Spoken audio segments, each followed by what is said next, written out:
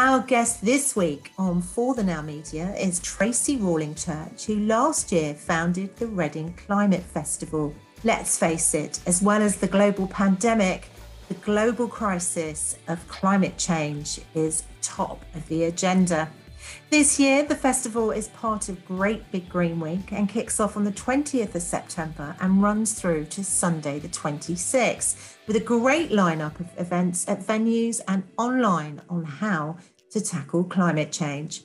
Let's find out more. Welcome to For the Now Media, Tracy. It is really lovely to see you, and it's not long now, is it? And it's Reading Climate Festival. So, and this is in its second year, I do believe. That's right.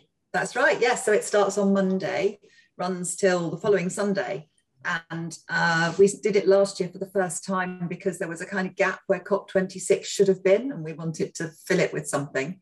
And it was so successful that we've decided to make it an annual event. And this year we brought it forward so that it could be part of the Great Big Green Week, which is a UK-wide programme of events in towns everywhere to promote action on climate change. And they are actually supporting you, aren't they? The Great Big Green Week as well. The body of people that put that. Yes, they are. Yes, that's right. We secured some funding from them, so that was very welcome as well, and that's enabled us to programme some additional content that's a bit more arts and culture focused, which is lovely. Because I mean, it really does bring it to life, and you're working with Gigi Lindsay, aren't you?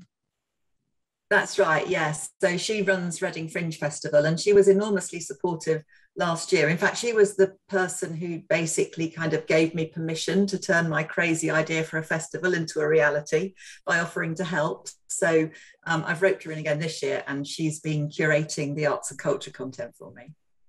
So last year you were all online because, you know, we were still really in the midst of the global pandemic. I mean, I'm not even sure what we are now, but this year you've got some, so it's hybrid, isn't it? So you've got some really exciting live events, and you've actually got one going on in the Oracle. Yeah, that's right. So we've got Culture Mix playing Steel Pans in the Oracle on the Saturday afternoon, so that's the 25th, and then we've got the Planet Protectors running a treasure hunt for children at Reading Town Meal in the Forbury on the Saturday from 12 till 4.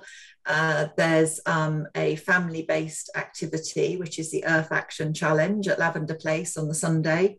And then we've got some other surprises, people popping up all over the place and engaging with people to get their thoughts and kind of fears and hopes and dreams about climate change as well. I mean, what have you identified? It almost seems like a bit of a silly question, really, but, you know, what have you identified it within the town of Reading, which is basically a city, isn't it, without the proper nomination of it?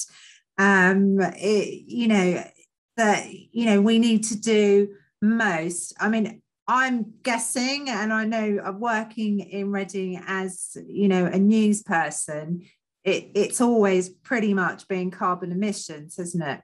It's not just carbon emissions. There are some issues around nature and biodiversity, and, you know, we need to take better care of the environment in all its forms, but particularly with climate change. And I think we're all beginning to recognise now that, you know, the effects of climate change don't happen to people far away anymore. You know, we're feeling the extreme heat, we're seeing the extreme rainfall. These are all impacts caused by the changing climate, and the changes to the climate are being caused by increasing costs every sector of the community. And so that's very much what we've tried to do with the festival, is to have events that will appeal to all sectors of the community. So not just the people who always come along to talks about climate change, but also, you know, the families, the faith groups, the people who are interested in music.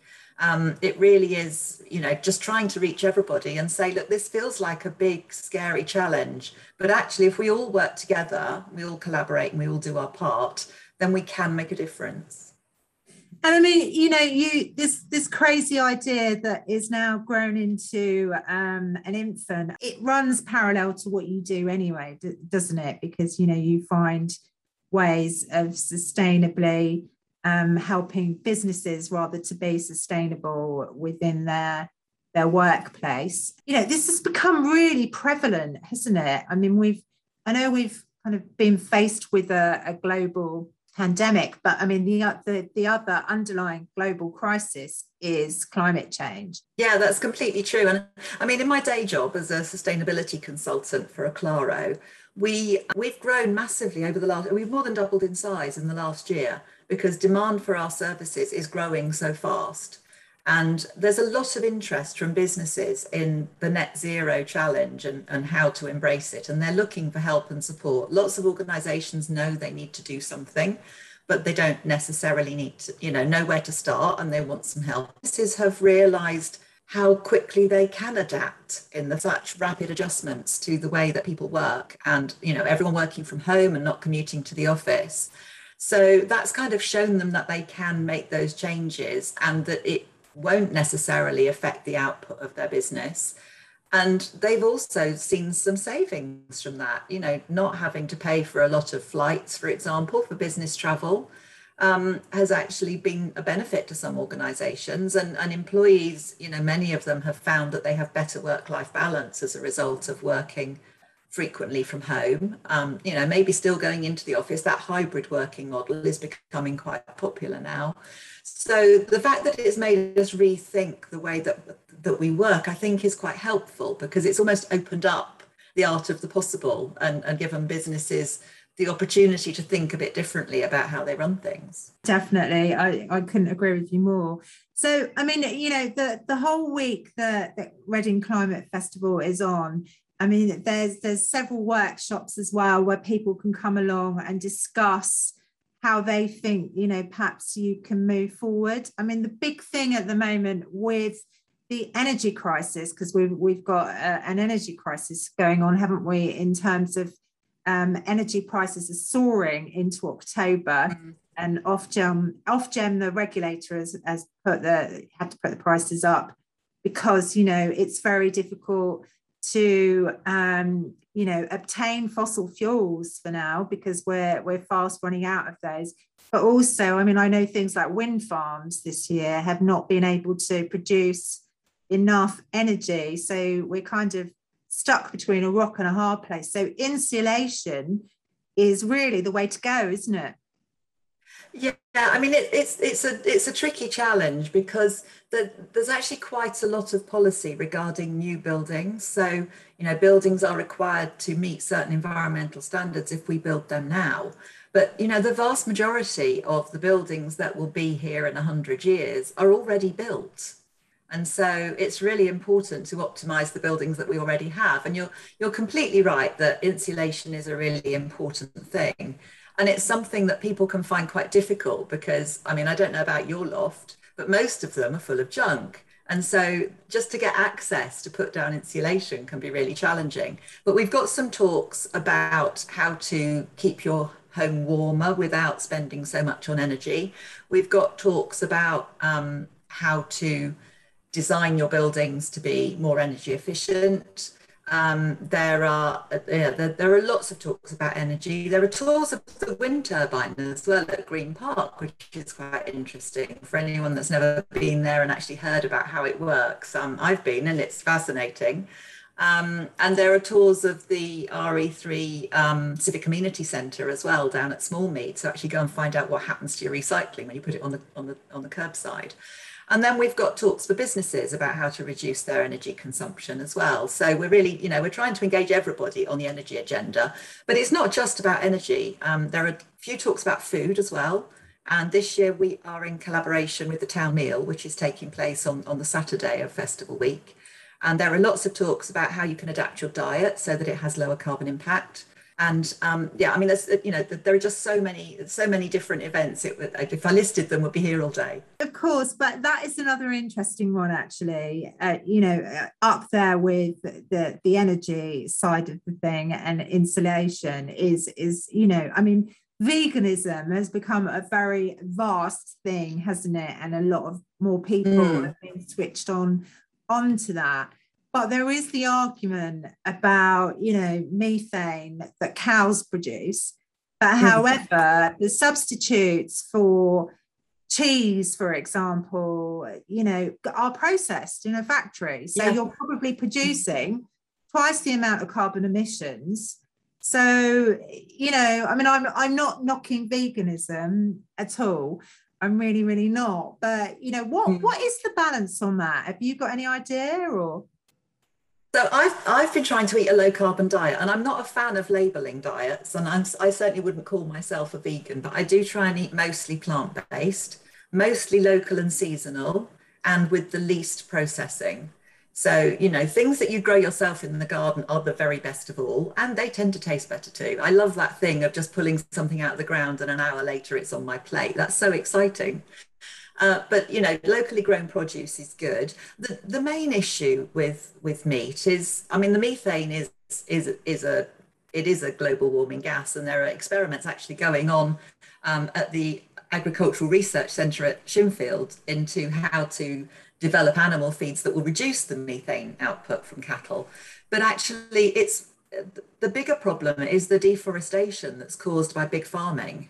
And so growing any crop or raising any animal on a massive scale and just wiping out all the natural habitat that was there beforehand is really, really bad. And that is the biggest issue really globally, is the fact that habitats are being destroyed to make way for either monoculture of things like palm oil, or just massive, massive cattle ranches where, nothing really grows.